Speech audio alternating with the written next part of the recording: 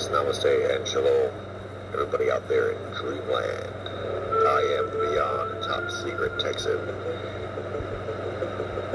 Join me on my podcast, the Beyond Top Secret Texan podcast, where I explore the outer limits of human abilities,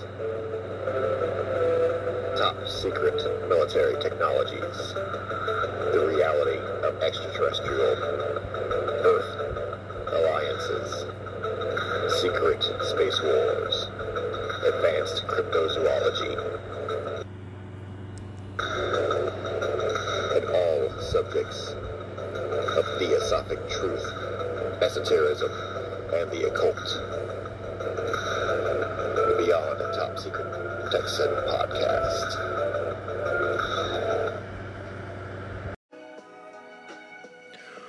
Greetings, everybody out there in dreamland. Namaste and shalom. Iron sharpens iron, and a friend sharpens a friend. I am the Beyond Top Secret Texan. Thank you all very much, sincerely, from the bottom of my heart.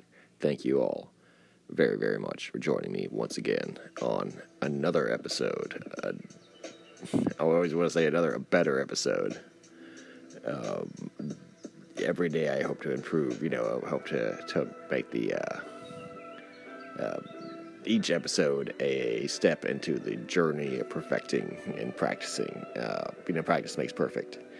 The podcasting art form and everything like that. At least personally, my own skill at that art form. Not like reinventing the wheel or anything or pioneering, but so this another greater episode of the Beyond Top Secret Texan episode's greater again.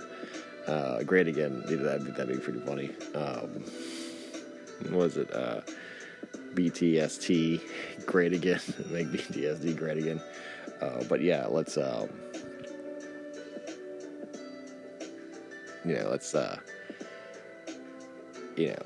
all be here presently for the episode at hand. So this is going to be a great episode, a new episode about China, about the secret space program, about the breakaway civilization concept, about history, about hidden history, and about the great resets that have been occurring, as well as the great resets that are going to be occurring, and eventually the great future that is going to be all shared after these Jupiter Accords that were created this year, calendar year, for Americans,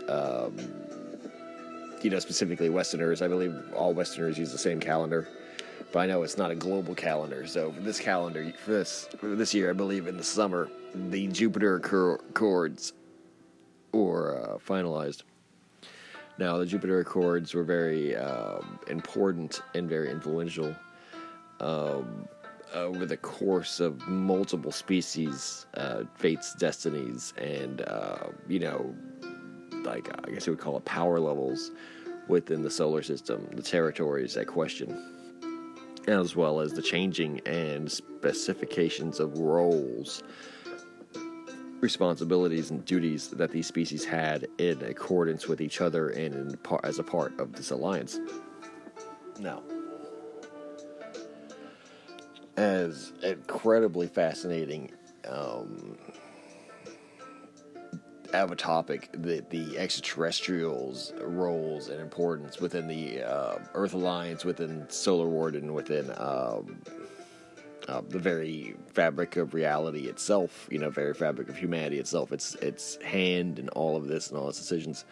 One must never forget that ultimately the perspective and the lens that we can only see it from, and that I can only interpret both my own experiences as well as the experiences, in the future or in the present that I'm, being made aware of through channeling, through the literal communication, through the astral realm of Ashtar contacts, relations, kins that I've created over the years, communicating through the astral plane. These guides allow me to gain access to the Akashic records, and thus I'm able to witness events through remote viewing, through out-of-body experiences, through astral travel, astral, envisioning, and other psychic methods. Now, this is a completely organic process. It's not, I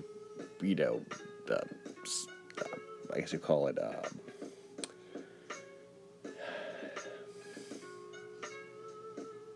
I want to say controllable. It's not controllable, nor was it, it is simply the state of being, so these messages will, occur. I can't force, nor do I have any authority or power or, command over them. I say, the astral guides visiting me and communicating with me is the choice of the astral guide, not of my own. Right? So think of it less as a genie system, a jinn system, where the human has the authority over the metaphysical higher power. No. This is much more the other way around, where I am fortunate and wish to remain fortunate enough to welcome whenever they decide to give me information, and during those events to try to gather as much information, which I have made very honest and clear to both them as guides in the Great Beyond and as representatives of the Galactic High Command, or the Galactic Light Federation, the Astro High Command, that I will be telling you, the greatest audience in the Dreamland, everything that I hear, as much as that they will allow. And if they would, wish that I would either cease or refrain from speaking certain issues or topics or subjects or materials, that they would make it very clear when they gave me the information, so as to not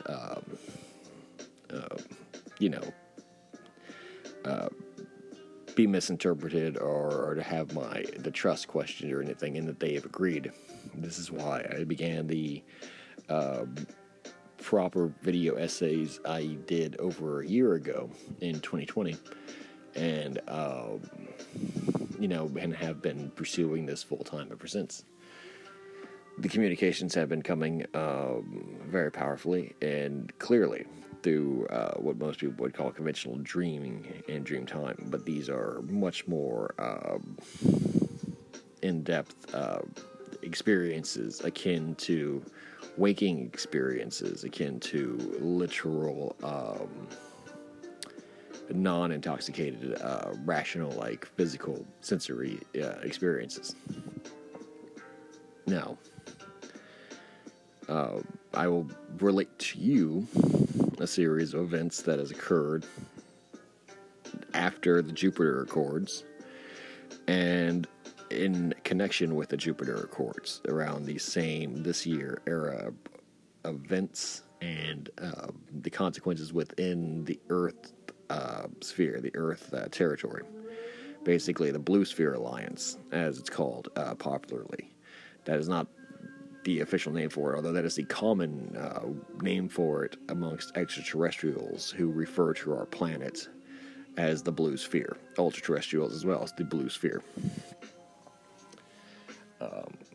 Ironically, I think it's ironic that we call the world Earth, even though it's 75% water. I believe that the other extraterrestrials and ultra-terrestrials completely agree with it, and that's why the name Blue Sphere Alliance, because our planet is a blue sphere. The events that have happened after the Jupiter Accord they're not surprising, but they're monumentous. Right, so what has occurred is a situation called the Artemis Treaty. The Artemis Treaty was created by nations with spacefaring capabilities to redraw the lines of cooperation and regional power and authority and autonomy that nations on Earth, which is called Terra politically by the Atlantis Rising Galactic UN or Global UN, the governing political body at this point. This is not a military matter so much as it is the matter of militaries to negotiate and keep treaties written in situations by authorities such as the Atlantis Rising, delegates, the ambassadors, and the true world leaders of various Earth tribes, various human tribes. Now, I say Earth tribes because ultra-terrestrials were included in on this treaty as well. The Blue Sphere Alliance, Atlantis Rising, gives seats of equal importance, just as it would any Earth nation, to ultra-terrestrial nations. In fact, the actual percentage of power within the Atlantis Rising Earth government was the major issue behind the Artemis Treaty. Because the Artemis Treaty was to create a peace, at least a satisfactory peace. Remember, the idea is not totalitarian control, but mutual cooperation and joint ascendancy / protection, because the house divided, cannot stand, and that the Astro High Command want the best for the human race and as a whole, and that is best attained by cooperation and peace, and not through total war. It's not the grim, dark timeline. Yet this is more of actually even a golden age, or entering into a golden age of communication and prosperity between worlds. Oftentimes, I think that people misconstrue what happened. People mistranslate and misunderstand what happened to the timeline. But in the recent history of the world, the timeline was rather very positive, and then it switched to a very cynical and dark timeline, then was naturally reverting back to a positive golden timeline, what optimists would call the best timeline, the optimistic timeline, a positive timeline. Then with the events of 9/11 and with the Orion Draco invasion, so much negativity was shifted into the Earth because it was literally physically attacked by reptilians who opened up a lot of areas that were previously iced off in the Antarctic and Antarctica. Bunkers with, say, for example, gaining access to bioweaponry, frequency weaponry, such as the installations to cause, vortex slowdown or quickening of electromagnetic cycles, messing up both the weather and more intangible things like the electromagnetic, poles of the Earth itself, and doing things like forcefully trying to pump ozone into the atmosphere. There's a lot of weird shit going on. Basically, though, it tried to hijack and force a very dark and negative timeline onto the world.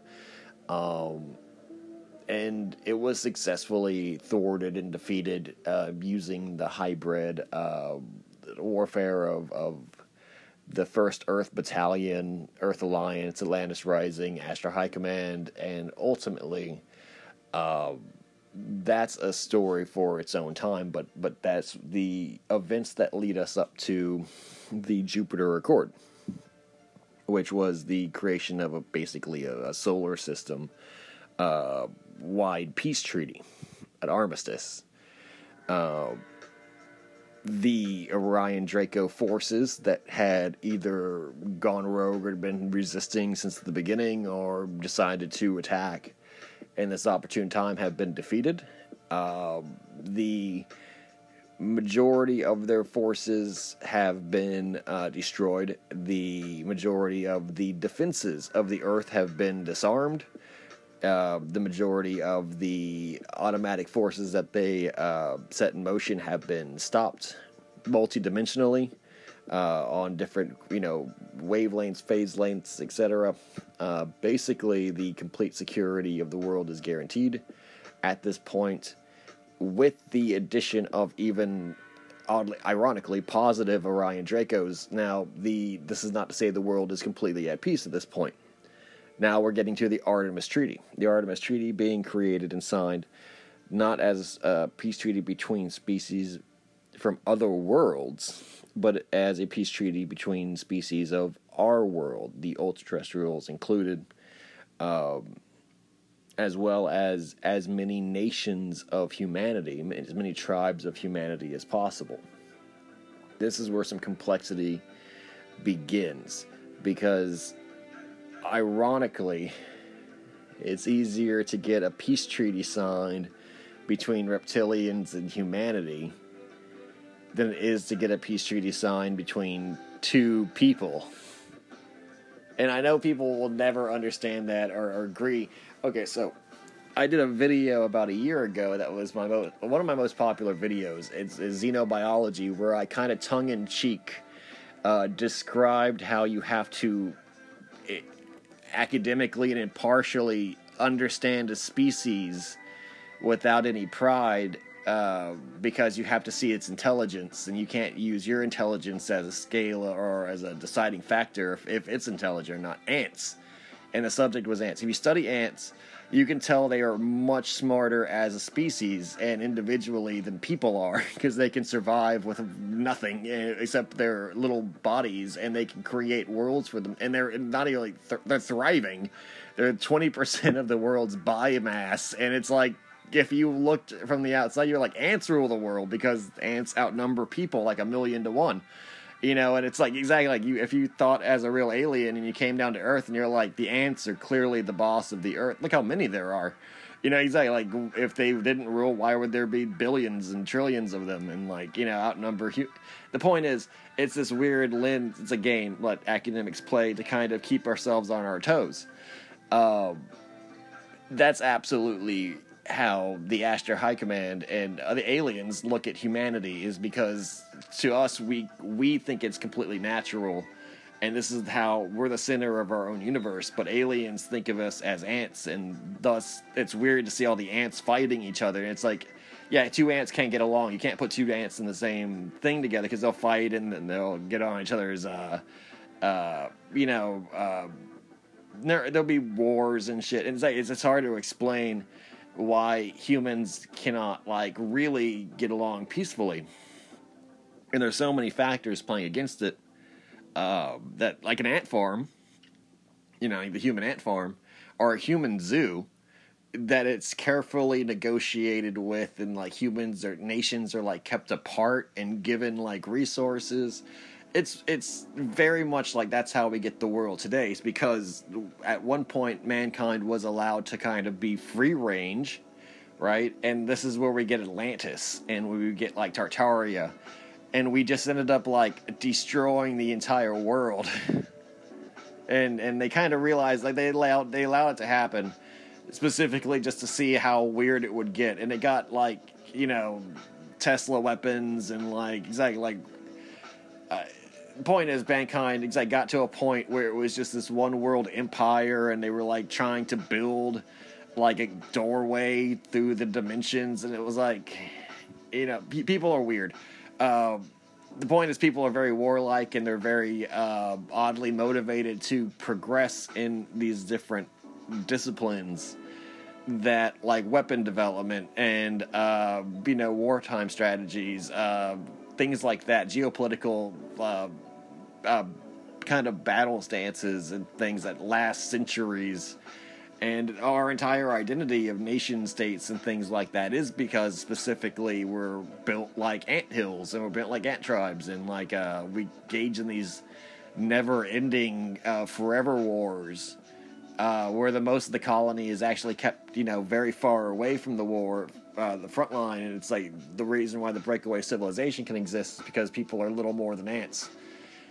And they just simply, they're simply like ants. Like, you could not explain you couldn't explain it any better. What the actual priorities and abilities and sensory, like, you know, awareness of the world. And it's just, it's different types of ants. Now, this has to be reasoned with, because humans have a lot of potential.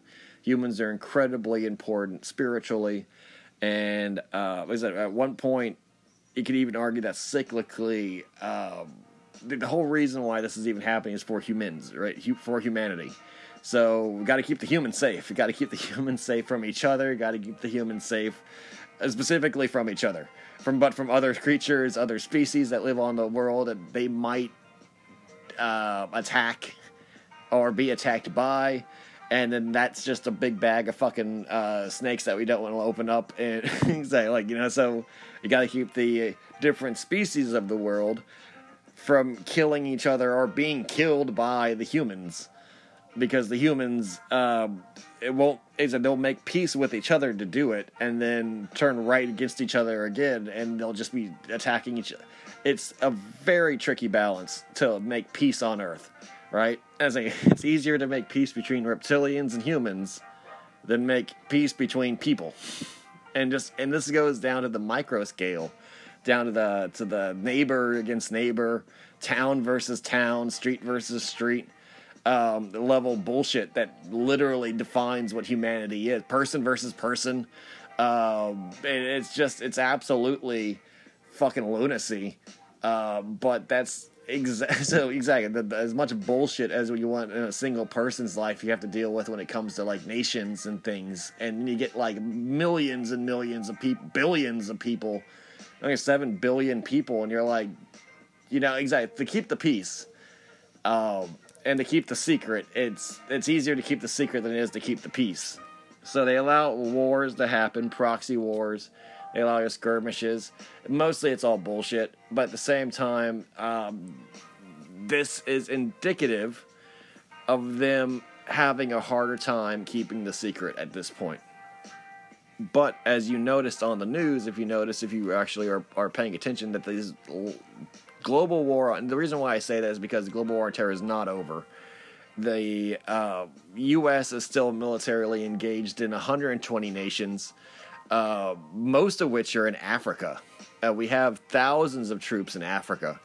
The idea of the Afghanistan withdrawal being an end of anything, and what involves to come to America's overseas occupation, or the skirmishes of smaller states regardless of foreign oversight or intervention. See, for example, like Azerbaijan and Armenia, or the Ukrainian conflict. And I think it's weird that that's already being treated like old news, like it's so far away. And it's like, isn't it the oddest thing that wars ring out through history as if they're always constantly happening, even though people can forget about them instantly? Like the idea of a secret war or a forgotten war is so tantalizing to me. It's so attractive to me, because it's the idea that the thing you couldn't keep secret the most because it means the most is the thing that they keep the most secret, which are these secret wars, secret battle zones. I remember the video from the Ukraine conflict of the Americans that were caught fighting for the Ukrainians, when the cameraman went up to him and the guy said in perfect English with an American accent, "Don't film me." And it's like, you don't understand that Americans are literally fighting all over the world. We've been fighting for 200 years. Yet you can't say that America, the experience, is one of warfare, because we haven't been attacked since 1812. Or I guess you could call it the Nazis and, like, their bullshit. But at the same time, no, America's absolutely, been perfectly in a state of peace while throwing the world in a state of war. That's the kind of metaphor that I want you guys to think about as we talk about the subjects in the future. You can be a very aggressive nation. You can be a very aggressive species and tribe.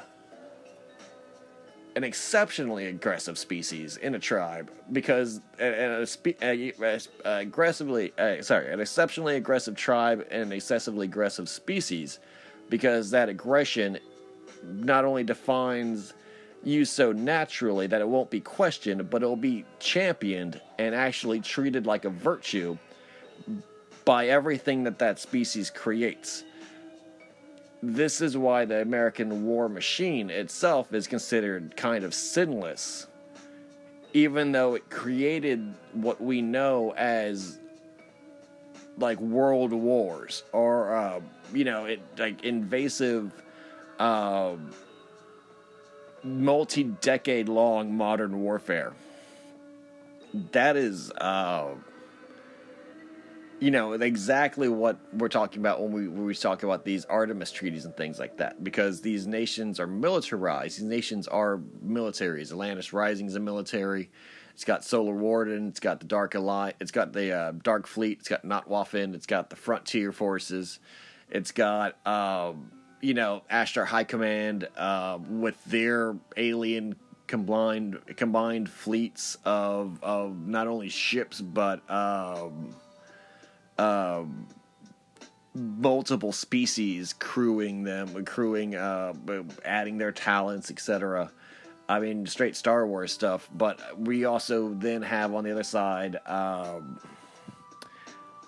multiple rogue fleets, etc. that can be hired out, that have already been proven to be neutral but positive. Willing to assist, but not willing to be in the Earth Alliance. So the idea of us existing peacefully, like we do, in our little worlds, in our little societies and civilizations, is specifically because we have a society that is geared towards this breakaway, this warfare, this space domain warfare, this hollow Earth domain warfare. And it's the secret, because all of our labor, all of our finances, all of our wealth and our freedom is kept basically in a simulation, a bubble of what we know as the real world, while everything outside that bubble is the real world. And the real world is this, and people who are aware of it, people who are living inside that bubble, are part of this, what we know as the breakaway civilization. Specifically the secret space program. Now, the reason why I had to kind of explain a little bit more of that is because I have two things to talk about when it comes to the Artemis Treaty. One, how many people there really are in the solar system, and / maybe even what we know as the known universe. Everyone thinks that Earth, when they talk about the subject matter, is one, the only home for humans, the only planet humans live on, and has thus the majority of humans, if these things exist, these programs exist, these societies exist, that the majority of people live on the Earth. That is absolutely wrong. The majority of people are dispersed throughout the solar system. In fact, if you actually counted how many throughout the colonies, you have a number altogether that sum up to become in the billions, in the tens of billions, not the human population, which, if we are led to believe, is less than 10 billion itself. We are like the small town with which the human species left to, quote-unquote, the big city, in which it was England is small population-wise compared to America, because America is the English left England to live in the new country, but because the new country has more room, America has more people. That's just the logic, and that's what happened when people started leaving to either the hollow Earth or to the lost continents, the secret lands on Greater Earth, are off the world onto Mars, the moon, etc. People don't understand the scale of off-world colonization and the ability that cloning gives to colonize and populate extremely fast. We're not talking natural procreation, two people falling in love and making, a baby. We're talking about just people being mass-produced in the millions, straight up like the fucking Matrix, and just given identities and the virtual realities that they create. They can give histories, they can give false memories, they can give as much information to just hit the ground running and start a population literally out of scratch DNA that is, like, say, for example, a 10 million strong city that's in a crater on the moon, and that crater on the moon doesn't even need to know that every other crater on the moon has a city of 10 million exact individuals that are cloned, 10 million times over 10 million different courses. So there you get, like, it's just that easy, and it's just like that. Or over Mars, the moon, moons of Jupiter, space stations across the expanse between them, serving as depots, etc. Altogether, the population of the human species is in the tens of billions, and it lives mostly off-world or off-grid, as you want to call it, when it comes to the zoo, out of bubble, in the breakaway civilization. This is why it's called the breakaway civilization, not the small minority. It's just the part we live like in the old world. We live like in the old ruins of a world that we're trying to kind of like piece together, literally in the ruins of an old world.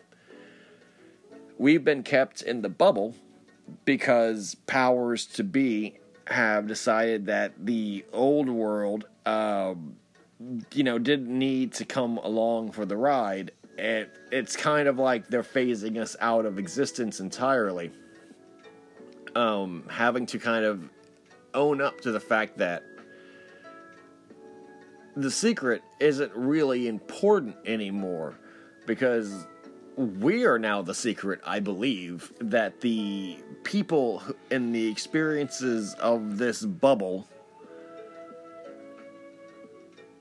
it's no longer an issue of keeping the UFO secret from us, covering up sightings, covering up abductions. It's keeping the greater world at large, off-world, the moon colonies, Mars, unaware that the Earth still exists in relative ignorance and, relative dark ages, dark age mentalities. And it's because the system does not need intercommunication between its hives, between its cities. So, like I said, it's ants. Think of ants. Think of ants. We're one anthill, and even though this anthill has produced more ants than all of the ants in our hill combined, we still think we're the center of the universe. And now the issue isn't the queen of our hive trying to keep the other hives secret.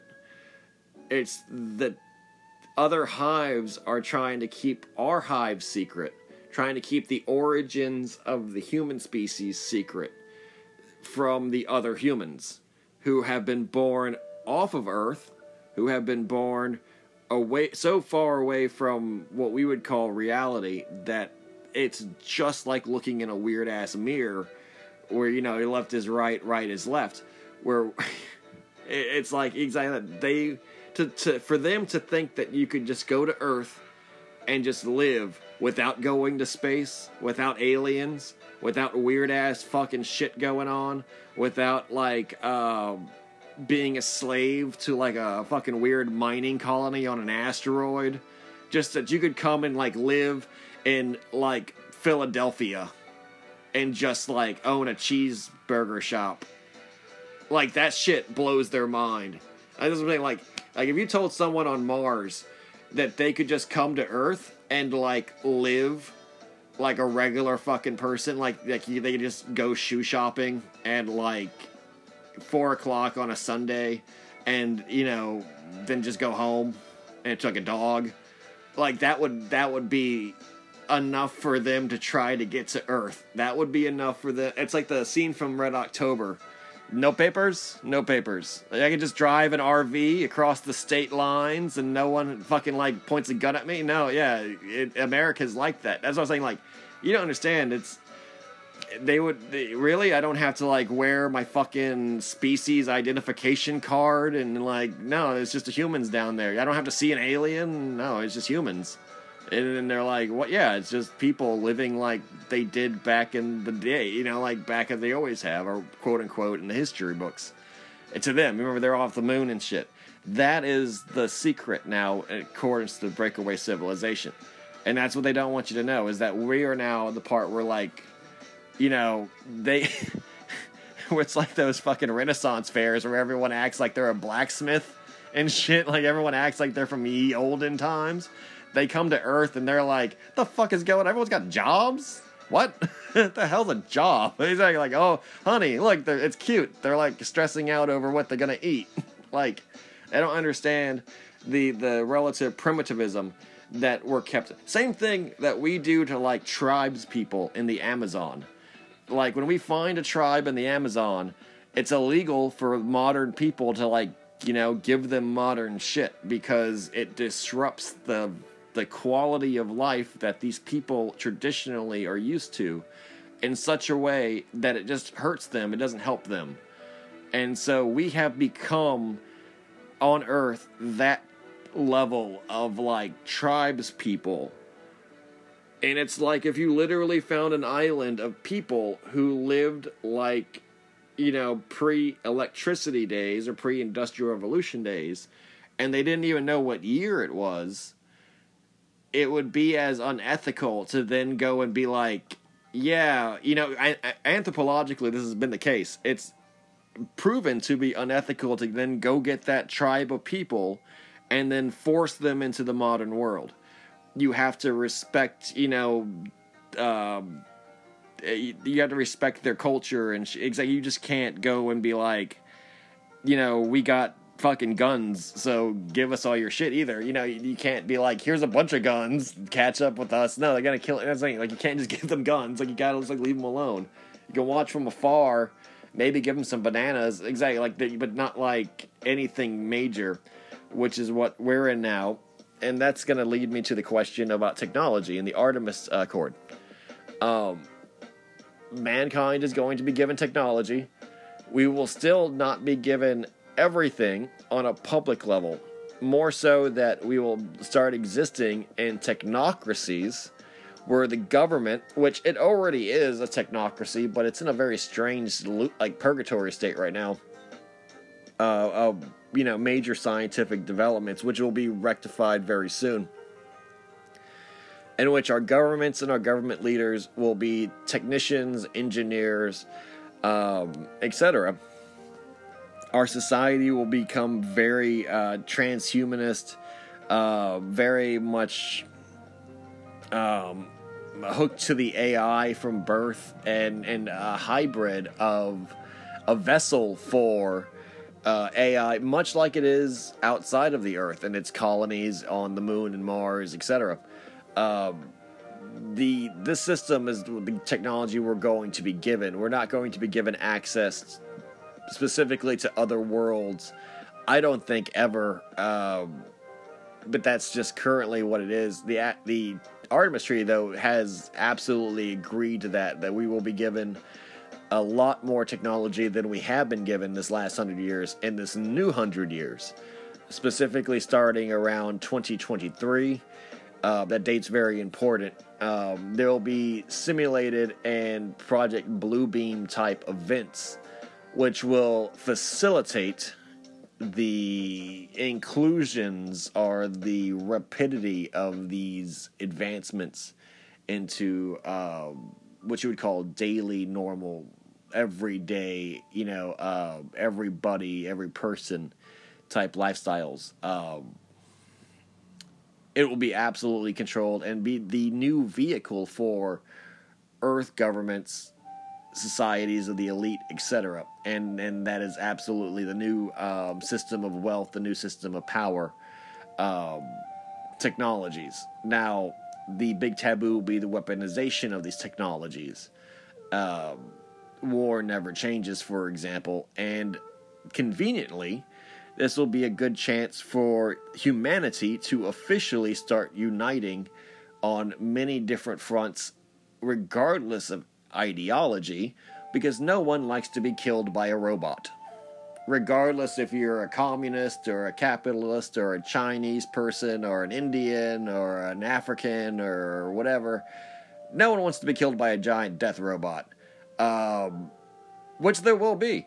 And so fighting the AI that will inevitably arise and begin to slaughter humanity wholesale as it carves itself a impenetrable fortress into, say, for example, the Himalayan mountains, that will be an issue that I believe will be kind of a perfect, because aliens are fucking terrifying.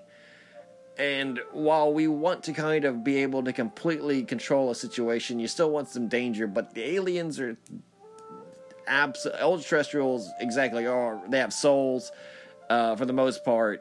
You can't really get into a war with them. They're not stupid enough to do so. Like, that's what I'm saying. Like, there's very few species that would willingly sacrifice members of its own species to continue a lie and an agenda for another species simply to believe in them. And this is the situation where we're going to get. If you can create an AI to be an enemy for mankind, so that mankind can team up and make world peace and then fight this AI like Terminator and then defeat it, and it'll be this great feel-good, epic moment where humanity will like shake hands and it'll be this great thing, and you'll also justify why you need weapons, but you can't get too far with the computers because they'll come back as the robots. So you got to keep everyone at, like, cell phone level and under. It makes a lot of sense when you think about it, and it'll only cost a few million human lives. And guess who has a lot of people, beginning with China. And so China, as I think in the Artemis Accords, already agreed to this, because China has recently, through the Artemis Treaty, not the Artemis Accords, the Artemis Treaty, given every one of the Notwaffen Dark Fleet factories Orion Draco bunkers and recovered alien or xeno technology, regardless of its origins, that belonged or were recovered in its Antarctic territories and its Antarctic expeditions. Many people don't know this, but in the last 10 years... Okay, so China.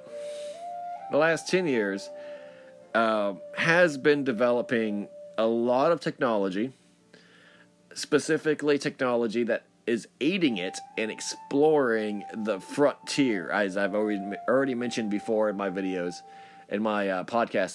That the frontier is hollow earth, it's Antarctica, it's lost continents, it's bottom of the ocean. It's the frontier. It literally means where people are still actively colonizing, exploring, establishing a presence where previously there was no presence. The Chinese have taken a massive leap and surge into this area of action, and they are rivaling America. They are rivaling Russia in terms of manpower, in terms of capital, collateral, things like icebreaker ships, settlements, extreme weather, buildings, gear, vehicles, things like that. They are exploring Antarctica with a zeal and an energy that is unrivaled in other communities and other societies, because the issue is kept very top secret. See, the thing with the Chinese and the governments, the thing with the Chinese and the world, how do I say this? Yes and no. They are an organic creation of individual states, a gestalt identity. Are they truly independent? No. And they never have been. The thing is, the generations of Chinese believe that they are independent. Like I said, the very fine line and complexity between what you really believe and what is real ultimately falls under what you believe and how that'll force you to act. Now, what I mean by that is, historically, China is a part of the Earth Alliance.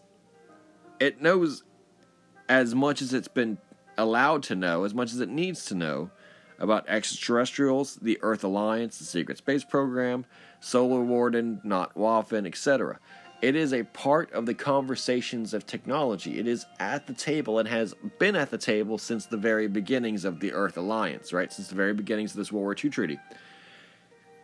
The issue of how much they control is what's really been debated.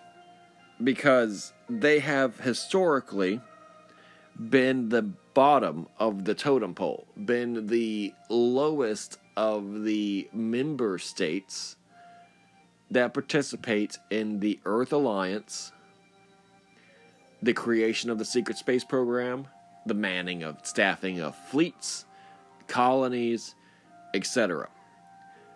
They are not meaningless. They are not minute or minuscule in their involvement. They provide the most colonists. They provide the most staff, auxiliary staff, undesignated staff. They provide the largest scientific corps, largest researcher corps, for example, of any ethnicity or any nation on Earth. Second only to the Soviet Union, the numbers it used to provide. This is absolutely true, but the authority and influence they have is relegated to the ICC, and even then, just in staffing and because they provide literally the millions of laborers, the millions of personnel, the bureaucrats, the administrators, and etc., to create the shell companies, to create many things, and the construction of, for example, deep underground military bases across Asia.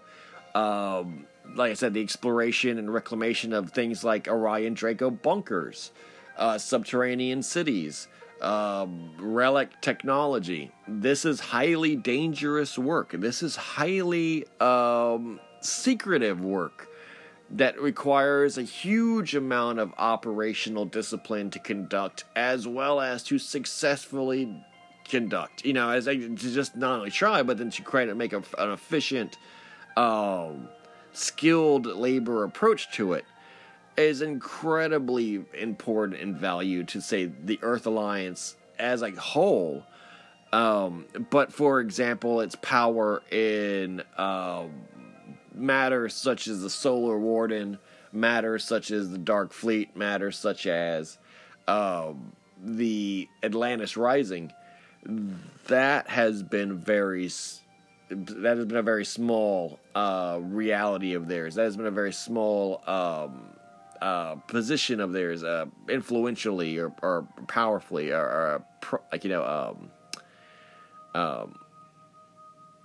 when it comes to like actual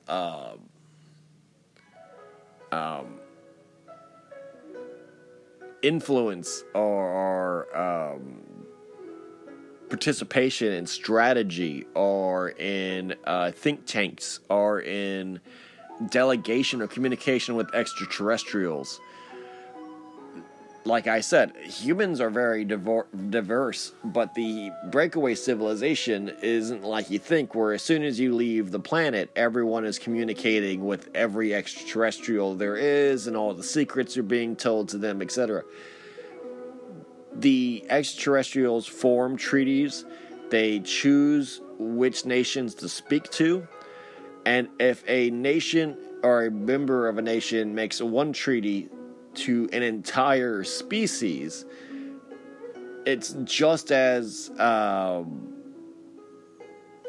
it's just as weird if if you really think about it, that one human being can make one deal with an entire species and have our species affected by, have our entire world held to that treaty without any say, without any vote, without any ability to negotiate on your own part, or even like be a part, at least even be a witness to it. Like, it happens in secret. So that's what always pissed the Chinese off. That's what I said. It's the idea of being independent. It's the idea of being the center of your own world, of being the only person that matters to you. The ethnic Chinese, the Han Chinese, the communist Chinese, they think they are the dominant world power. They think they're destined to rule the world. This is reality to them. This is the truth. Whether or not it's true or not, it's not. But to them, their perception of the world is that the Chinese are destined to rule. So the more that they know about the breakaway civilization and the secret space program and extraterrestrials, etc., the more this challenges their own conception of the world, forcing them to either become enemies of the Earth Alliance, or which they can't because they're not in a position to rebel because they're already assigned to the Earth Alliance. So if they said, we don't need strife, we don't need the seeds of the destruction of the Earth Alliance to be planted by a faction that would easily seize opportunities for power regardless of the situation, because they feel they are victims to, a system, that same system, the system we're creating, the Earth Alliance system. We don't need that. We also don't need them to be in any way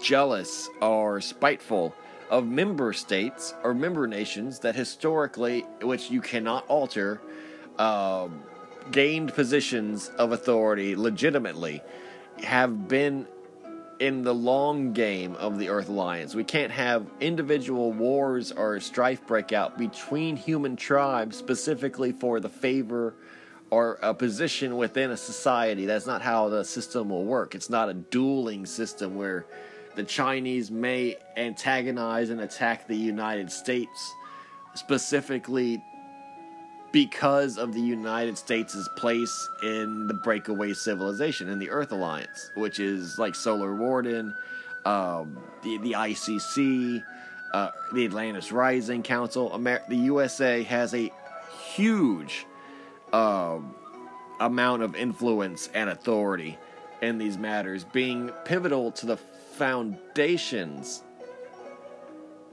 of the Earth Alliance since the earliest years of it. So this is absolutely the case. We don't want a war between people to break out over something that the majority of humanity doesn't even comprehend exists. And I think that's the reason why now people don't really realize that there's a Cold War between the United States and China. It's not over economics because we're trade partners. For every dollar the Americans make, a dollar, the Chinese make that dollar. For every dollar America spends, we're giving it to China, typically. We're trade partners. The Cold War is literally a tit for tat when it comes politically, because the Chinese want information regarding extraterrestrials. They want information regarding extraterrestrial technology, information regarding treaties that we've signed, species that we've come in contact with. They feel that we are unfairly keeping it a secret, and they are doing all of the work and receiving none of the benefit. This is historically rooted into an event which was disclosed during a 2013 release, popular culture media, BioShock Infinite, in which a top secret breakaway civilization piece of technology, a flying city for all intention of the words, was really a combination of linked zeppelins, which act like a giant block of moving aircraft vehicles to aid in propulsion, etc. But then when they get to a target, they can break apart into a formation and bomb from a very high altitude targets on the ground. That's an incredible strategy, and at the time was absolutely revolutionary. This was well within America's technological abilities, and this is exactly what America deployed on China, specifically the city of Peking and eventually the city of Beijing in the years 1899 to 1901 during the Boxer Rebellion. Specifically, Peking, or specifically Tianjin, was the first to be used to break a blockade, or break a fortification, that was the city of Tianjin, and it was in the Boxer Rebellion that, I think it was the Boxers and the Imperial Chinese who had survived the Great Reset, whatever had occurred, and considered themselves still to be descendants of dragons, or part of a dragon bloodline, refused the New World Order of Rothschild / Rockefeller led nations, the 8 nations of the New World Order, who would eventually become the 8 nations of the Earth Alliance. These old world survivors rebelled and began to attack and slaughter literally men, women, and children of this New World Order, to purge their influence and to purge them away from historical Chinese lands. This was known as the Boxer Rebellion. They was known as the Boxer Rebellion because martial arts was called boxing back then. And they were martial artists, they were traditional Chinese warriors, traditional Chinese clans, nobles, families, etc., that were historically the authorities of the Chinese Empire. These people attacked the cities, which the foreigners had both occupied and started to control through foreign banking methods, etc. The idea of the 8 nations was the trade, or the forcing of the Chinese to trade, specifically opening up markets for opium. This was also known as the Opium Wars, for example. The Boxers were successful in their first attacks and quickly gained control over the Western-controlled cities until the West sent forces in, specifically those forces paid for by Rockefeller, the Marines, and the Zeppelin Air Corps, which didn't exist by that time, but it was operated by the U.S. Navy in conjunction with the United States Marines. If you know about the Marines, the soldiers, the Marine infantry, the naval infantry of the United States Navy, they attacked China. They were the United States provided the first troops. The United States was the first tribe outside of the Chinese to set foot in the Forbidden City, the walled city of Beijing. This is a historical fact. The inclusion of the Zeppelins is not. The inclusion of the Zeppelins is censored. It is beyond top secret. You're hearing it here first. And this is a theory of mine that I've created over the years. But it absolutely adds up and is perfectly disclosed in the events and lore of the game BioShock Infinite. Because these Zeppelins, what we know as Zeppelins, are called Rockefellers. They were originally pioneered and paid for by Johnny Rockefeller during the age of the Industrial Revolution. They used gravitic and electromagnetic principles, as well as just good old-fashioned American engineering. And they are bombers. They are, like I said, originally linked. They can travel together over the oceans or be brought conveniently by ship, which they can then be deployed from because they have vertical takeoff capabilities. They don't need runways, and they can fly at very high altitudes, at least to the limit back then, extraordinarily high altitudes, way out of the range of any anti-aircraft weapon that didn't exist because there were no airships back then, officially. So, but there were airships during the age of Napoleon. So this was a concept that was already a century old in the West. European and Americans had communication during the age of Napoleon and beyond and onward the idea of a balloon with a bomb on it is not fucking science fiction. It's so easy to come up. We put a balloon, we put bombs on the balloon, we fly the balloon over the city, we drop the bombs, and we blow up the city. That is so easy to think that Americans would do that. And so that's just so logical that Americans would do what we do currently, which is create weapons specifically to bomb cities into submission during armed conflicts, which is it's not even an American invention, it's French, because Napoleon was doing the same fucking thing. And so America just basically co-opted the strategy, and with the help of an international force was able to bomb China into submission. This is a fact. China is not free, nor has it been since this day. Since the 1900s, literally 1899 to 1901, China is a controlled territory, a controlled principality to this 8-state New World Order, and it's that easy to understand. So going forward, this last 100 years, the secret has been kept so well, even though the secret of the Boxer Rebellion is no secret, but the identities have reemerged. Neo-nationalism, etc. Every person who's born has this human idea of being the center of the universe, and they are what makes the atomic level of states. And so states like the Chinese are made from people who are told the only thing that exists is China.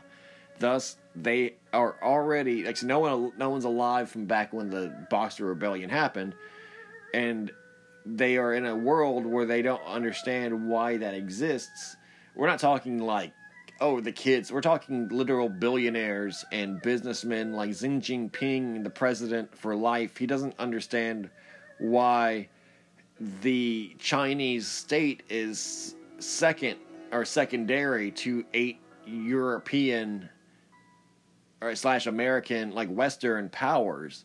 Because the Chinese economy is so strong, their military is so numerous, that this might escalate to a tribal warfare, which creates a situation where the Astro High Command needs to intervene. So that's not going to happen, right? It's not allowable. It's not a permissible situation. So to kind of make it a best of all worlds situation, the tension has been resolved through diplomacy, through negotiation, not through bloodshed, not through another repeat of the war, or even a repeat of the Boxer Rebellion, which is the peasantry, the people. There's a saying, for example, in the Boxer Rebellion or post-Boxer Rebellion, the people fear the government fears the foreigners fear the people. Because the people are, exactly what we have to kind of placate and think of when we think of nations. Nations can be considered the brains, the heart, the eyes, the ears, but the body is the people, right? And if the body is sick, or if the body is, attacking its organs, the organs are defenseless without the body. And they only exist to serve the body. This is a very strange phenomenon, because the spirit and the soul, though, are very intangible things. So, for the best of all situations, for the saving grace of China, the Artemis Treaty includes two things that are very interesting.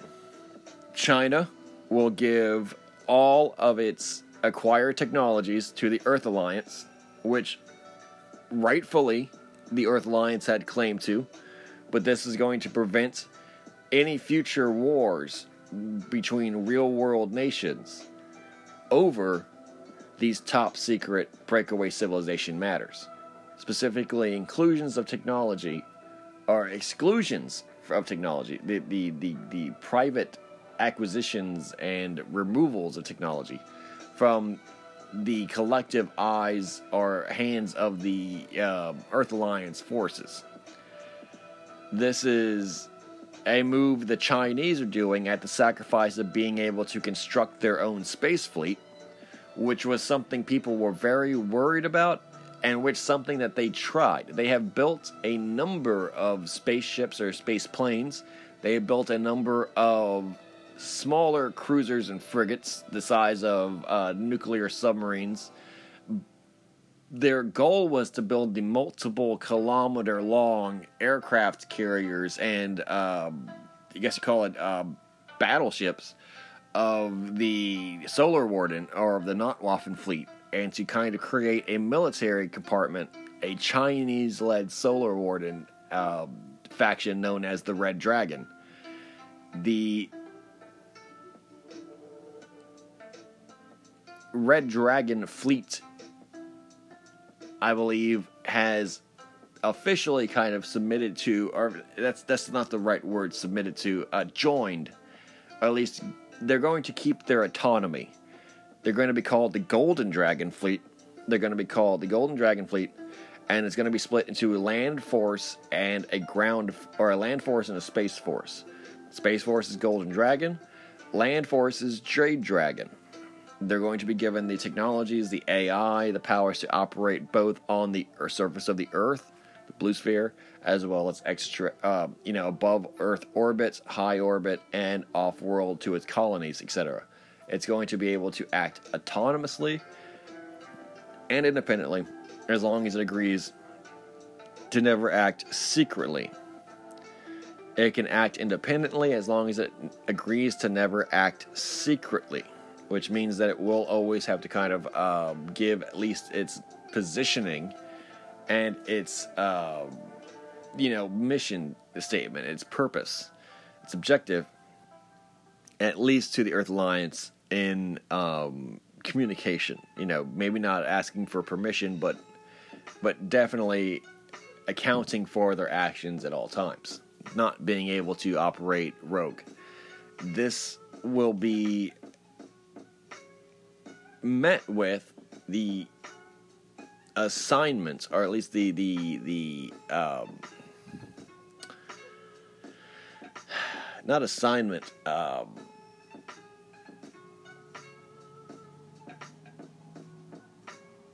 I guess you call it assignment, ambassadorial assignments, foreign exchange program / travel between not only mainland China, but also many different alien or extraterrestrial species, opening the borders in their country openly for reptilian colonization, or immigration rather, or even gray collaboration and cooperation in research laboratories. This puts them at the level of, for example, the United States of America, which oftentimes has Greys working at their industrial or laboratory facilities, say, for example, in the aviation industry. This is a massive step of equalization and equating the two tribes to prevent any resentment, as well as to kind of fulfill the true mission of the Ashtar High Command, which was to ascend the human species, not any one human race. The Ashtar High Command chose the United States because it had a lot more spirituality and metaphysical importance in its culture than, say, for example, the monarchists or the atheist communists. But at the same time, it's equally working with both the Russians and with the Chinese now. So there are many different paths. It took a matter of decades and generations for them to kind of all see eye level. Also, the treaty, even though it wasn't all about the Chinese, or at least not from a Chinese-centric angle, the events that relate to China are very important. I think that they are incredibly important because the tensions China was feeling, the mobilizations and maneuvers that China was performing were very concerning to a lot of people on the world, and a lot of people who are sensitive to this kind of stuff we're fearing some kind of, like atomic war or massive, rebirth of the Cold War or something.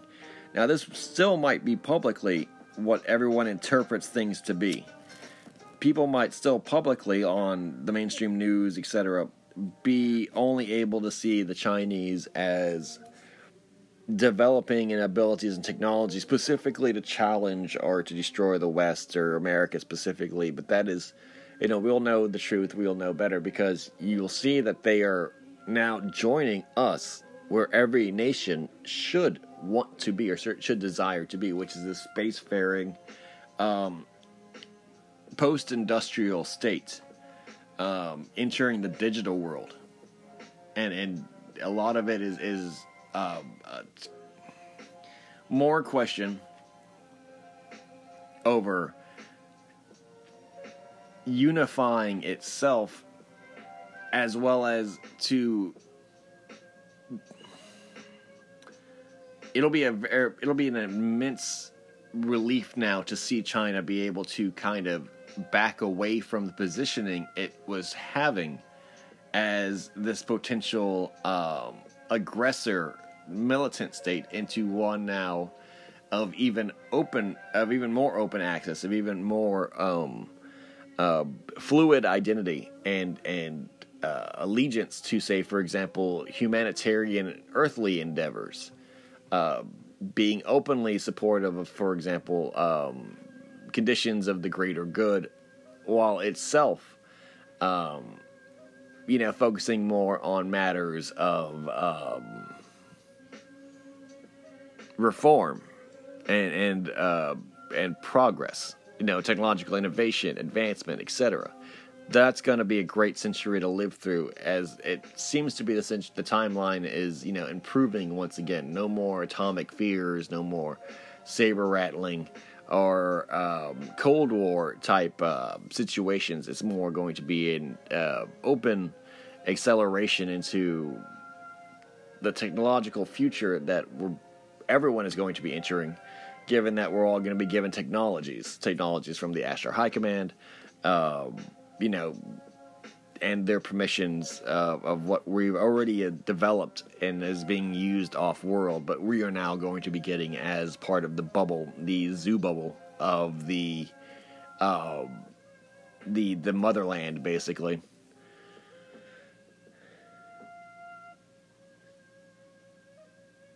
And don't forget their contributions to the future war against the AI.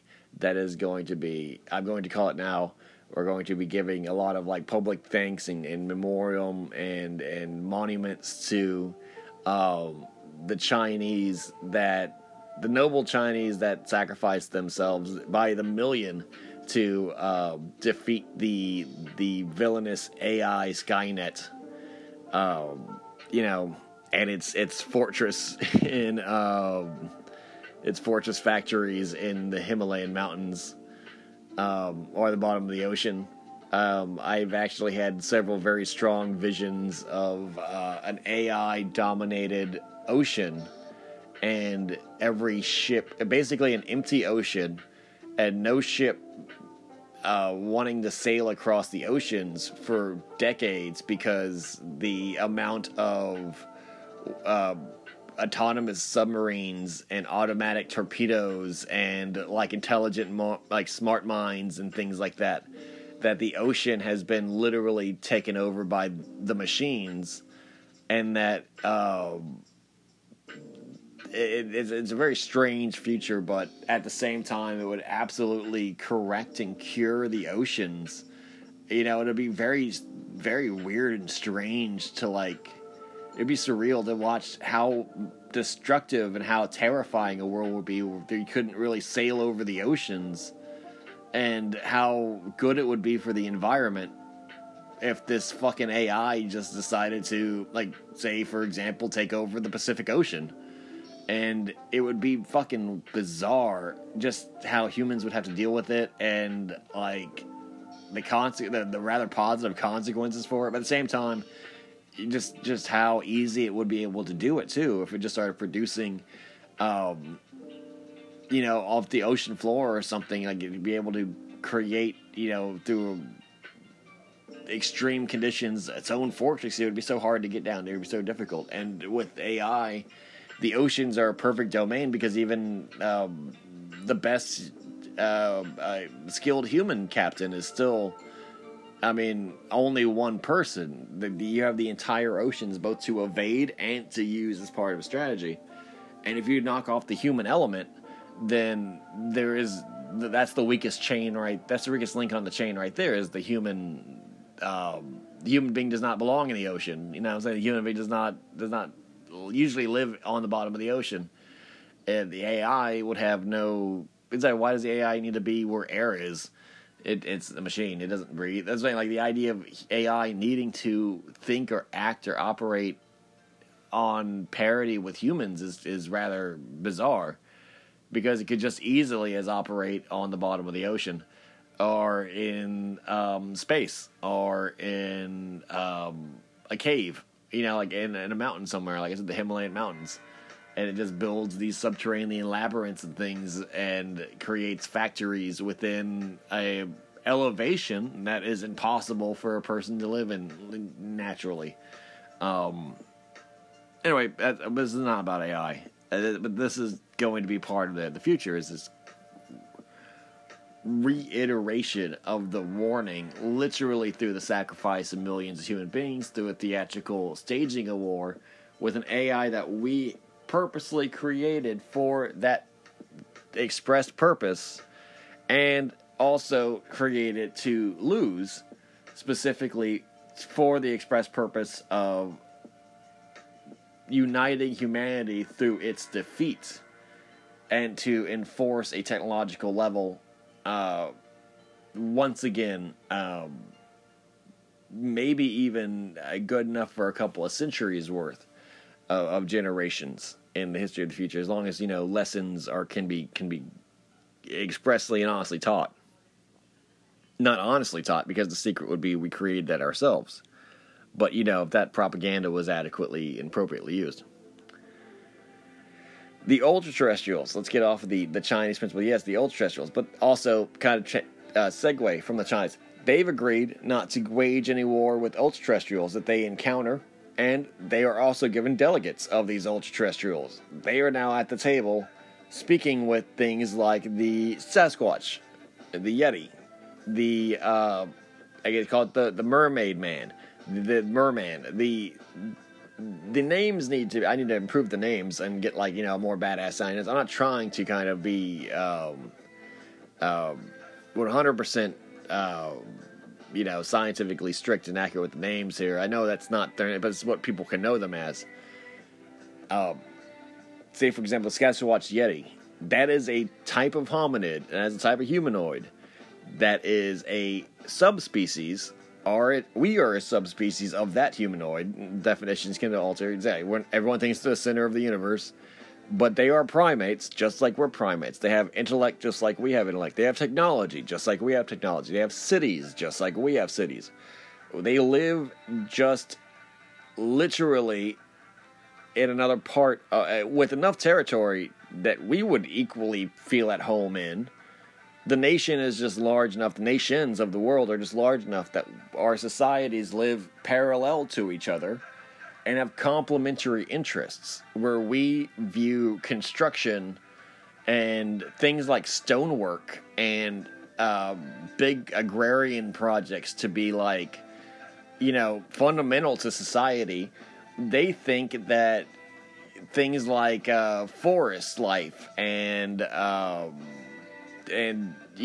rugged individualism and lack of technology, neo-primitivism, that is the peak of society, and it produces the best results for its members. It's simply a matter of philosophy, but at the same time, on an Earth Alliance level, the Sasquatch and the human beings both operate ships. They both serve in, say, for example, the Solar Warden. They both serve in the Earth Alliance. They both serve in Atlantis Rising. They both serve the Earth. They both serve life on Earth and the Blue Sphere Alliance. They both are at equal levels when it comes to advancement. It's just a matter of philosophy at that point.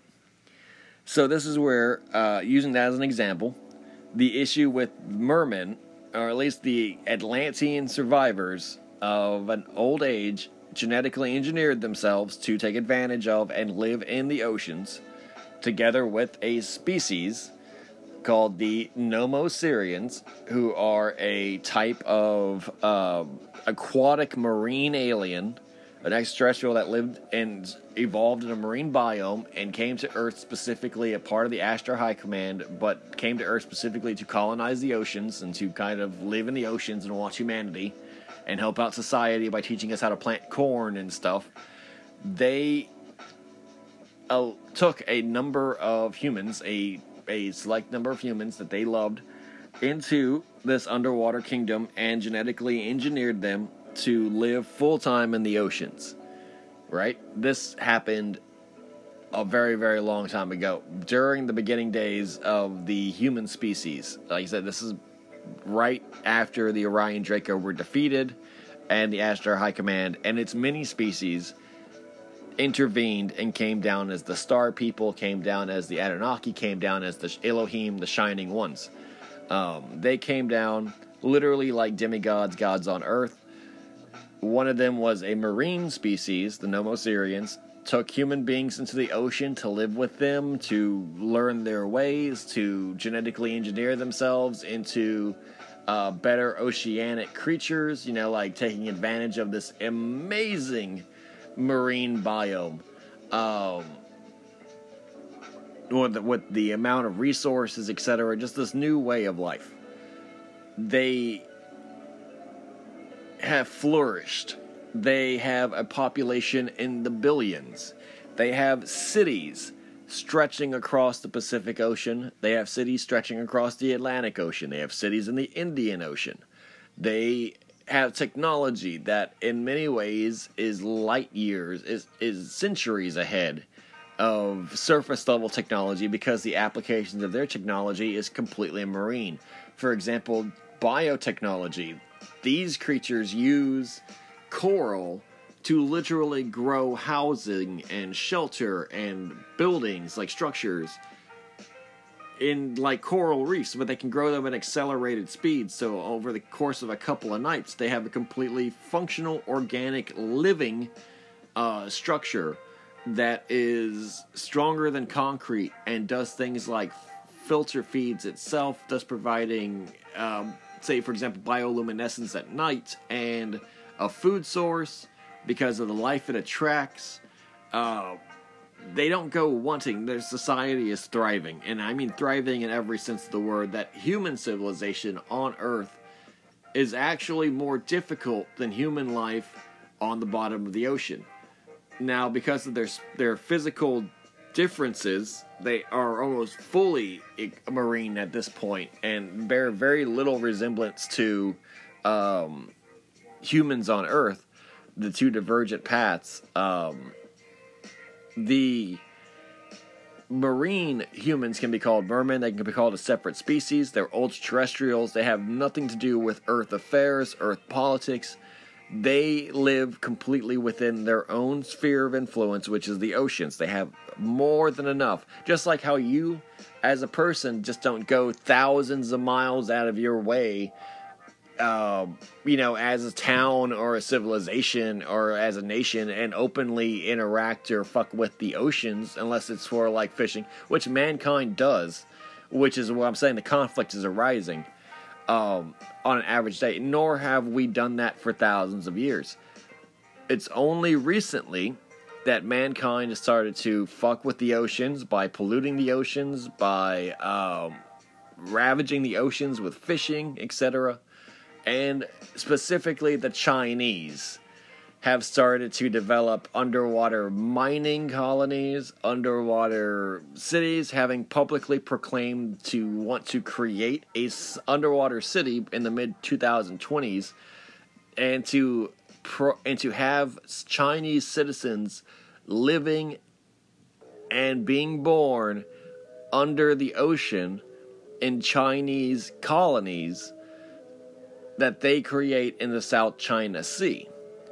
This is going to be the new frontier of human colonization, the new frontier of human exploration. this is a challenge, and a great challenge at that, to these underwater humanoids. Now, the peace treaty that they signed is not going to prevent the Chinese from exploring these areas, but it is going to prevent the merfolk, for example, from attacking them, specifically because at this point, the Chinese have not communicated with these merfolk. They have not. The Chinese now will begin to enter talks with them, will begin to see them as equal, because they should be seeing them as superior. But this is a huge step forward, because up until this point, no real Earth nation has, as a tribe, bothered itself with communicating. We, as Americans, have sent delegates. Atlantis Rising understands them politically. It's an Earth Alliance type breakaway civilization level. No Earth level. No Earth tribe of uninitiated. Like I said, it's individuals that make up a society. It's the society acting on behalf of individuals. This is important because no individuals have been really openly speaking to merfolk outside of the United States and outside of Russia. The only two countries to ever even engage in conversations with these species, with these beings, has been the United States and Russia during the Soviet Union. Now in the 21st century, we have the addition... Oh, and the English. But the English actually eat them, which is pretty fucked up. These merfolk hate the English with an absolute fucking... that's what I'm saying. It's neither here nor there. The details of which are extremely complicated. You're having literally a discussion with another race of the world. And like most races of the world, they fucking hate the English. Because the English eat them. And it's like... Exactly. No one told them to. It's just kind of fucked up they do with that. I agree. Exactly. I'd be pissed if they were like eating Americans. That wouldn't fucking make any sense. Exactly. Like fucking British. Point is, the Chinese now are going to start openly engaging in dialogue, openly engaging in politics with these sea folk, with these merfolk. Specifically the ones closest to them in the Pacific Theater. This is a huge improvement in ultra-terrestrial human relations, and hopefully will open the door to more civilized interactions and discourse between our species, whatever they may be. Humanoids on the Earth sphere, they number in the dozens. Maybe even the low hundreds. This information isn't that important because most of them are not technologically advanced. Most of them are like really intelligent primates / really intelligent animals of other species, other branches of life, in humanoid form, in a societal pack form, in a herd form, or in environments where they typically will excel at, but not leave. For example, an entire intelligent species can exist in one forest. And this intelligent species could be literally as intelligent as a person, or as any human. Or even be more intelligent than that human. They could be more intelligent than dolphins. They could be capable of understanding every single thing that mankind is able to understand. And they can have their entire species live in one forest on one mountainside. And that's just the way it is. They don't have a lot of... they could have a big population, to them, enough for any purposes. They could have hundreds of thousands of individual members of their species exist in one forest on a mountain in Europe, like in Norway. And that species belongs to the Earth Alliance as an ultra-terrestrial. That's why I said it ranges into the dozens and into the low hundreds.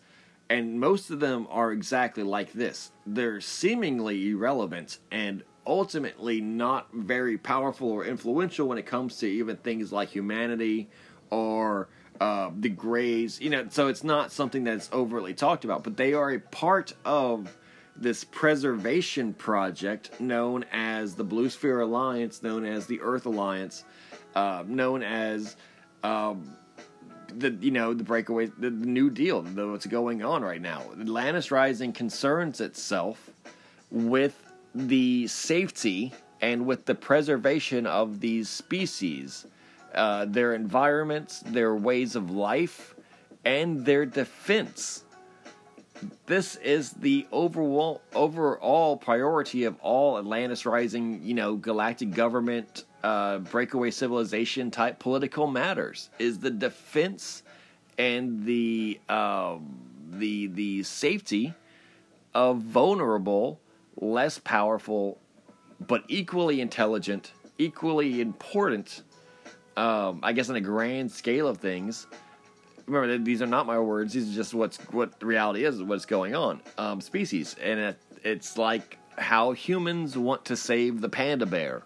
Even though it's an animal that only exists in one environment with a very specific set of traits. And it's very unique, but it's very rare and it's not very successful. But it's a part of the whole puzzle. It's a part of the species of Earth. It was made by God. Thus, this is why we have them in zoos. Why the fuck else are we doing this? That's what I'm saying. Like, why the fuck else are we going and finding animals to make sure they're doing all right? If they're fine without us or not, it's not our... But there's an impulse, there's an urge, there's an instinct because there's an order. And that order comes from much higher up. And it's just like, find and save random shit on your planet because it's all important. It's like go and save as many fucking things as possible. And the Chinese have agreed to this. The Artemis Treaty and the ultra-terrestrials have agreed to view the Chinese and to welcome them and to not allow them into their, across a limit or over a border, but to understand that this is a new element in society, Earth society, human society. It is not identifiable as, for example, Christian or, the hammer and sickle. I mean, the hammer and sickle is now going to be identifiable with humanity as the cross, or with the crescent moon and star, or with the Star of David, the Star of Ampham, to be historically accurate. But yeah, like, that is a thing now. It's a human. I know it sounds weird because it's been over a century, but for example, the Soviet Union had to reintegrate the Russian Orthodox Church because the ultra-terrestrials did not recognize the communist banner of the of the hammer and sickle. Ultra-terrestrials need to be brought into line too. They need to keep modern too. They need to be involved in debates of humanity too. Or else there's serious repercussions and consequences, specifically in certain areas of the Earth. They're not powerless. They're not defenseless. They're not they're unimportant. Some of these ultra-terrestrials literally, if they didn't exist or if they acted against humanity, would destroy humanity over time. Like, it's not so much that everything is this apocalyptic battle or an invincible superweapon. But, for example, they can control things like the fertility of ground. They can control things like the rain cycle. They can control things like the oceans. Like I said, this idea of humanity being supreme is true. But it's because we've all worked together to get us to this point, and we need to continue to work together to advance us into the future to an even higher level of cooperation and ascendancy. We have not lived in a state of warfare between these different species, and we're not going to get into a state of warfare between these different species. The peace, like I began to speak about like 2 hours ago, was that how peace on Earth exists. And peace on Earth, if it's peace within a border, means there's war without the border. Now that there is no war without the border, war will enter the border.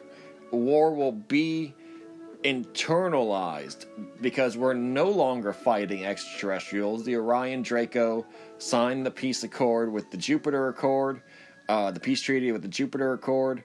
The Artemis Treaty now has been created to keep the peace within the Earth, within the blue sphere, because without that antagonism, without that unified, that enemy to unify against, without that front line, that energy will recoil, will slam back like an elastic band, like a rubber band, and it'll go from being stretched out to back to its center.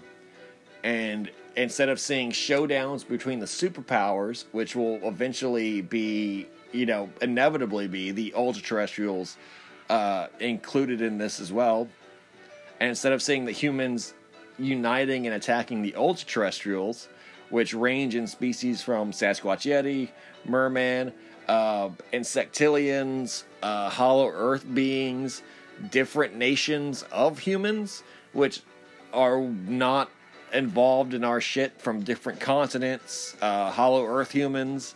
The ultra-terrestrials is a huge term. It could mean humanoid, it could mean non-humanoid, everything from like intelligent clouds to like little people. Like, that's a thing. To even survivors of the Adamic race, which are like living stones. So that needs to be incorporated. That's why I said, like, the USA used to be the only nation outside of the old monarchies in the first nation of the New World to openly discuss and trade and negotiate with ultra-terrestrials. And now by the 21st century, we have more players in the game, but each player has to be told the rules and has to be incentivized for following the rules. The fear was, what if China discovered a hollow earth city and attacked it, thus starting a war between us and a hollow earth ultra-terrestrial civilization, say the Insectilians. And because, like I said, what if one person makes one decision or does one thing that affects the whole human race? If one person shot the wrong alien or the wrong ultra-terrestrial, and started a whole war where the human race is at that point victimized and attacked, and millions of people die, and cities are destroyed, and history is rewritten, that has to be prevented at all costs. Because they can't tell human beings apart. Because details get confused. Because we're fighting intelligences which are not human, that don't think like humans, that don't see the world like we do, with individuality, with difference of identities. If, for example, one is attacked by something, the entire species reacts and attacks, like honeybees. Then this is what I was saying about preventing wars is worth so much more than being able to win wars. Yes, the Earth Alliance is about weaponry, it's about like real life military in space, off world, etc., fighting aliens. That happens. The majority of the efforts and the true impressive things, the feats that we've accomplished as a species, has nothing to do with that. It's the prevention of wars. It's the creation of peace. It's the paperwork and the scientific know-how, the necessary, the philosophy, the skills of public speaking, and friendship and alliance and cooperation with extraterrestrials and ultra-terrestrials that we've created. 9 times out of 10 being able to negotiate situations peacefully. This is an absolute fact. This is a key to the success and to the survival of our species. In the situations, why the Ashtar High Command like us is because even though we have this small talent for war, we have a greater talent for peace. We need to celebrate this, and I know it's top secret because it has to be, but I am going to celebrate it and celebrate these terms because this is a great accomplishment. This is something that I'm very happy to have heard and to have been told and to have been communicated. This is a very positive development. This is a very good piece of news. You got to spread the good news. most times people are at a level now when, even though that they're talking about UFOs and they see it from a perspective of like something that looks like the truth and is close to the truth than it's not. Like, even though people are now entering the game, entering the discussion, entering the conversation, they have to realize that it's like, you know, turtles all the way down. By the time they get into it, they have to fully look back and see the history of reality for what it truly is. They can't just open their eyes and think that the world started yesterday. But yet they act exactly like they were born only yesterday. They act like everything started literally a day ago when it comes to UFOs or aliens or species communication or the way that the world has been developed or these treaties or anything. And so they fear the unknown. And that's exactly why this secret needs to be told to as many people as possible. Or as many people as possible need to educate themselves on this subject, is because there is so much in place and so much that has been done and so much that will be done in the future to ensure the survival of the system, the peace between nations, the peace between species, and the cooperation and coexistence between these species from the highest levels up, from the Galactic Federation of Light down to, by the time we see it now, yes, there were hostile species. Yes, there were antagonistic forces like genetic pirates from the Greys. And yes, there was just now a massive threat to, say, for example, the human race from the Insectilians.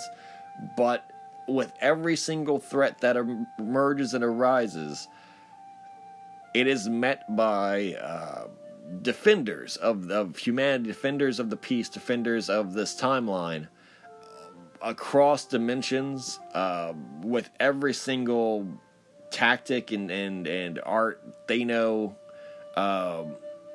to create peace, to secure peace, to create the perfect world, really. And this is why we need to really start appreciating and to kind of really start seeing the breakaway civilization not as the rarity, not as this rogue shadow group, but truly for the heroes of humanity that they truly are, for the reality of humanity that truly is, that this is the next phase, the next evolution of our species. This is what's currently happening with our species, is the level we're currently at.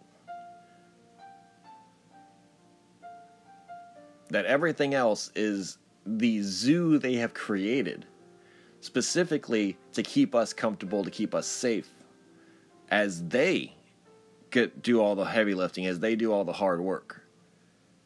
And the populations now have shifted where the majority of the human race is off the planet. And we are this tribe that started it all. And we're going to be left exactly where we belong, exactly where we are, collectively. Individually, we can waken up and everything like that. But at that point, it's just this existential oddity. Imagine being born as an Amazonian tribesperson, like, you know, last year. That's a reality. People are being born into those systems. Those systems are what I'm speaking about. That's allowed to exist. We are being born in those systems. The tribesperson can decide for themselves existentially, but the tribesperson is fated to be that person. You're from the Yanomamo tribe in the Amazon rainforest. Your people don't wear closed-toed shoes, and you walk around shirtless and paint your face and hunt monkeys with like a blowgun. And you can go to the big city. You can go to college. You could do that if you were a Yanomamo tribesperson. You could want more for your life. You could look elsewhere beyond the forest, beyond the horizon, and change who you were. You could You could evolve.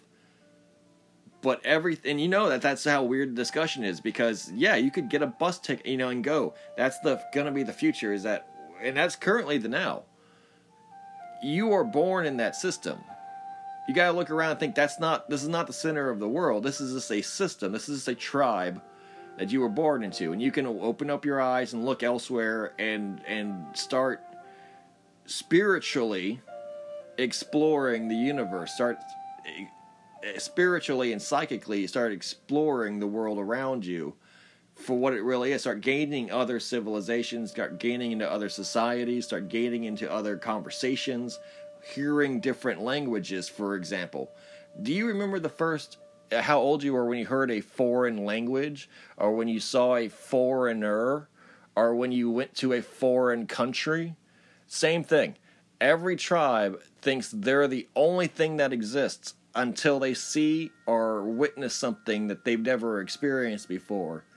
And then it's an individual choice whether to embrace that newness and explore using mankind's instinct for exploration, or to, fear it and to grow paranoid and suspicious and to reject it. And, the two things Americans fear the most: ghosts and foreigners and foreign things. And that's exactly what the whole choice is. The reason why America exists in this state of ignorance to the breakaway civilization, to the UFO reality, to the reality of aliens and extraterrestrials and ultra-terrestrials all around us, and our true place in the world, even though tens of billions of people currently live in that reality, and 300 million Americans do not, it's because those 300 million Americans really are afraid of newness. They're afraid of change. They're afraid of different languages. And to be a part of like a multi-species reality, you gotta learn Wookiee. You gotta learn alien. You gotta learn how aliens look and how they act and how they behave. And every second, unless you're like Philip J. Fry from Futurama, and you can just be like, I'm fucking chilling with, I like an alien girl with one eye, and I hang out with a robot, and I'm chilling in the future. The reality is you won't ever be like invited into that future. You'll never be asked to do anything you're not comfortable with. And your guides, the Astro High Command, they know. That's why they appear as humans. That's why they always are trying to appear as humans. So I send greys, and they think greys are cute. They don't understand that we're terrified of them. They're like, they just don't get it. They don't really see why. Because greys are not scary. They don't have any sharp edges, and they're weak. He said they're not. People are just giant, excitable, freaked out like babies. And that's exactly the level they're dealing with. Why are you afraid of a gray? What's it going to do? It weighs like 33 pounds. It weighs like 33 pounds. Poke it in the eye. He's like, think for a second. He said, think for a second. This isn't scary. Why are we afraid of Bigfoot? Same thing. People are terrified of Bigfoot. Motherfucker doesn't even wear shoes. What's he gonna do to you? It's like, he's big. So we're afraid that he's bigger than us. It's like being afraid of a horse or an elephant simply for the fact that there's, oh my god, that giraffe's tall. Like, yes. Like, exactly, yes. Like, how are we going to handle aliens with their many uniqueness, like their cultures and their edge and their, their society and their, reality? Like, it's kind of like, the longer the secret is kept, the better people, the more people want to keep that secret. The more they reject the truth, the more they are afraid of truth, the more they fear reality. Because they begin to love the secret. They begin to love the lie. And we are being kept as the secret, not the world around us. It's odd. I know, it's like a two-way mirror. We're really the bizarro world. That's the Shyamalamian twist, is that, like the M. Night Shyamalan twist, is that we are really in the village, and the world around us is already it's the larger world is the world around us. We are a micro world inside this world, being kept at a certain level of advancement by people who think they're doing us a favor by keeping us in the dark, quote unquote, keeping us in the forest, quote unquote. But in reality, they fear a world. Like I said, when you hear a foreign language, when you see a foreigner, when you see change, and you see the universe, like for nature, do you fear it or do you want to explore it? Are you curious? Do you want to embrace it? They are ruled by fear. The Rockefellers are ruled by fear. Ultimately, a desire to be... This all comes down to Rockefeller. But the point is, China is no longer choosing to be a country led by fear. This is amazing. This is an amazing progress and a huge improvement when it comes to the human species, diplomatic relationships, not only with extraterrestrials, but within ourselves, between nations, between identities, between tribes. And... it's a good evolution of a situation that started with literal domination and enslavement at the hands of superior technology from the breakaway civilization. They are not seeking revenge, although ideologically many of them want to. They are not seeking reparations, although ideologically many of them demand it. They, as society, are seeking peace. They, as society, are seeking allegiance. They only ask to operate autonomously within their own spheres of influence, within their own borders. They want access to the same technology that we have, but they gave us and surrendered to the whole, the team, that they also are part of, factories and underground cities that they didn't need to, because they had rightfully possessed through their own acquisition. This was after the Orion Draco Antarctica invasion. They went into those bunkers. Their men were lost exploring those bunkers. Chinese people died exploring those bunkers, exploring those factories, getting them to operate again. They could have taken that and become a rogue nation. They clearly have the ability to do so. This is a huge sign of positive trust and love between two identities and cultures and communities. And really, it's just about mutual respect. At that point, it's just about mutual respect. It was a sign of respect that the Chinese gave to the Earth Alliance, to the Atlantis Rising, to the West, and it's the Theosophic Illuminati. It's Breakaway Civilization, it's Solar Warden, it's ICC, it's not Waffen Fleets. It's extended the olive branch, and we have returned it in kind. By allowing them to lead, by allowing them to gain a position in the head of the table, along with us and Russia, and be this tri-power, world power, three superpowers. This trilateral commission, this triangular commission. And they are beginning to really help out humanity as a species. The act of exploration, the act of discovery, the act of defense of the world is such that when one party does something, when one party discovers something, when one party or agency improves a map or explores a hollow earth cavern or a territory or the bottom of the ocean, or sets up a station to read like meteorological data, or starts exploring off-world locations or building space stations and colonies, the entire world benefits. The entire species benefits. Yes, individuals might benefit far more than others, and most will never know what really has happened, the sacrifices that really were made, the importance of the discoveries that really were discovered, the promise of the land that really was explored. And it may not manifest in their lifetime. It may not manifest in the centuries after their lifetime. But just like how Marco Polo, just like how the conquistadors, just like how Captain Cook, when they traveled and circumnavigated the globe, just like how each one of those sacrificed and lived their lives to the highest ideal for the improvement of the human race, the Chinese in the Golden Dragon and the Jade Dragon fleets, they will continue to live their lives to a higher ideal, not only through a sense of patriotism for their own nation state, and not at a sense of xenophobia and hatred towards the West or towards other species, but they'll start living to a golden rule ideal, which will improve the reputation and ascendancy, the speed of which we ascend into the 5 dimensions and beyond as a human species.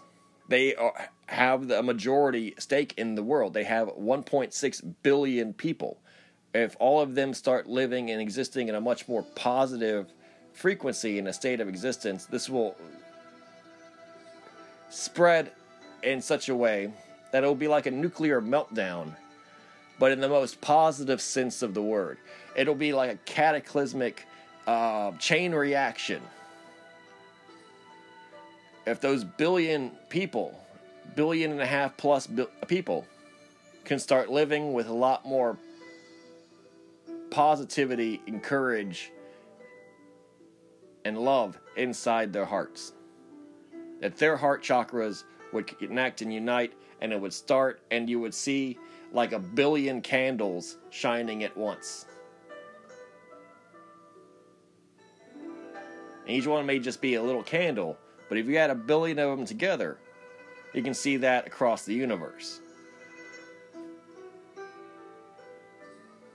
And if you got to make 7 billion people shine to ascend the entire human species on Earth, the blue sphere, to the level of the breakaway civilization, to the level of the Ashtar High Command wish we were, what our mission to become is, if you want us to shine at that level, then you absolutely need the Chinese to shine as well.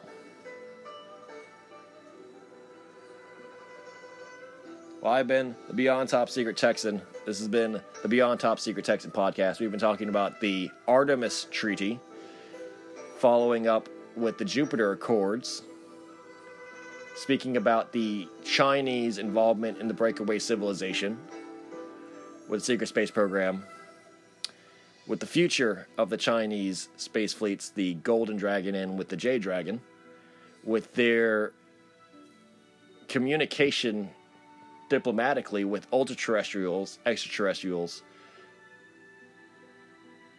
and with their reverse engineering, but then surrendering to the greater good, the Earth Alliance good, to Solar Warden, the recovered Notwaffen and Orion Draco factories and underground cities, subterranean cities, from the Antarctic territories that they had liberated and acquired since the defeat of the Orion Draco invasion of Antarctica circa 2001.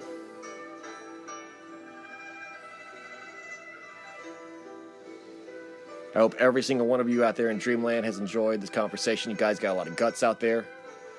If you have made it this far, please consider checking out my Instagram. Follow me on Instagram. I post daily video evidence, clips, memes, photo news, things like that. You know how to use Instagram. Follow, like, subscribe on YouTube as well. YouTube.com/C/Beyond Top Secret Texan. Very active YouTube channel. Post multiple times a week. Can't guarantee every week because I'm oftentimes suspended through copyright strike reasons, etc. But I've gotten a lot better at playing the game and currently haven't been suspended or have any strikes currently pending against me. So it's a brand new year in terms of that. I post 3 or 4 times, 5, maybe 6, 7 times. I have a problem. I post a lot on YouTube. post a lot on TikTok. I post a lot on Library and Odyssey. So definitely check out the different video evidence formats. Now, that's all the free content. And, of course, you have your choice of podcast directory, podcast channel, etc. That's just all the free content. If you want the exclusive content, uncensored, unedited, hours and hours and hours, I think I'm up to 10 hours currently of exclusive video evidence archive from my personal library of dark web footage that you can't find anywhere else. The rarest, most exclusive footage in one spot for your convenience on exclusive Patreon-only YouTube videos.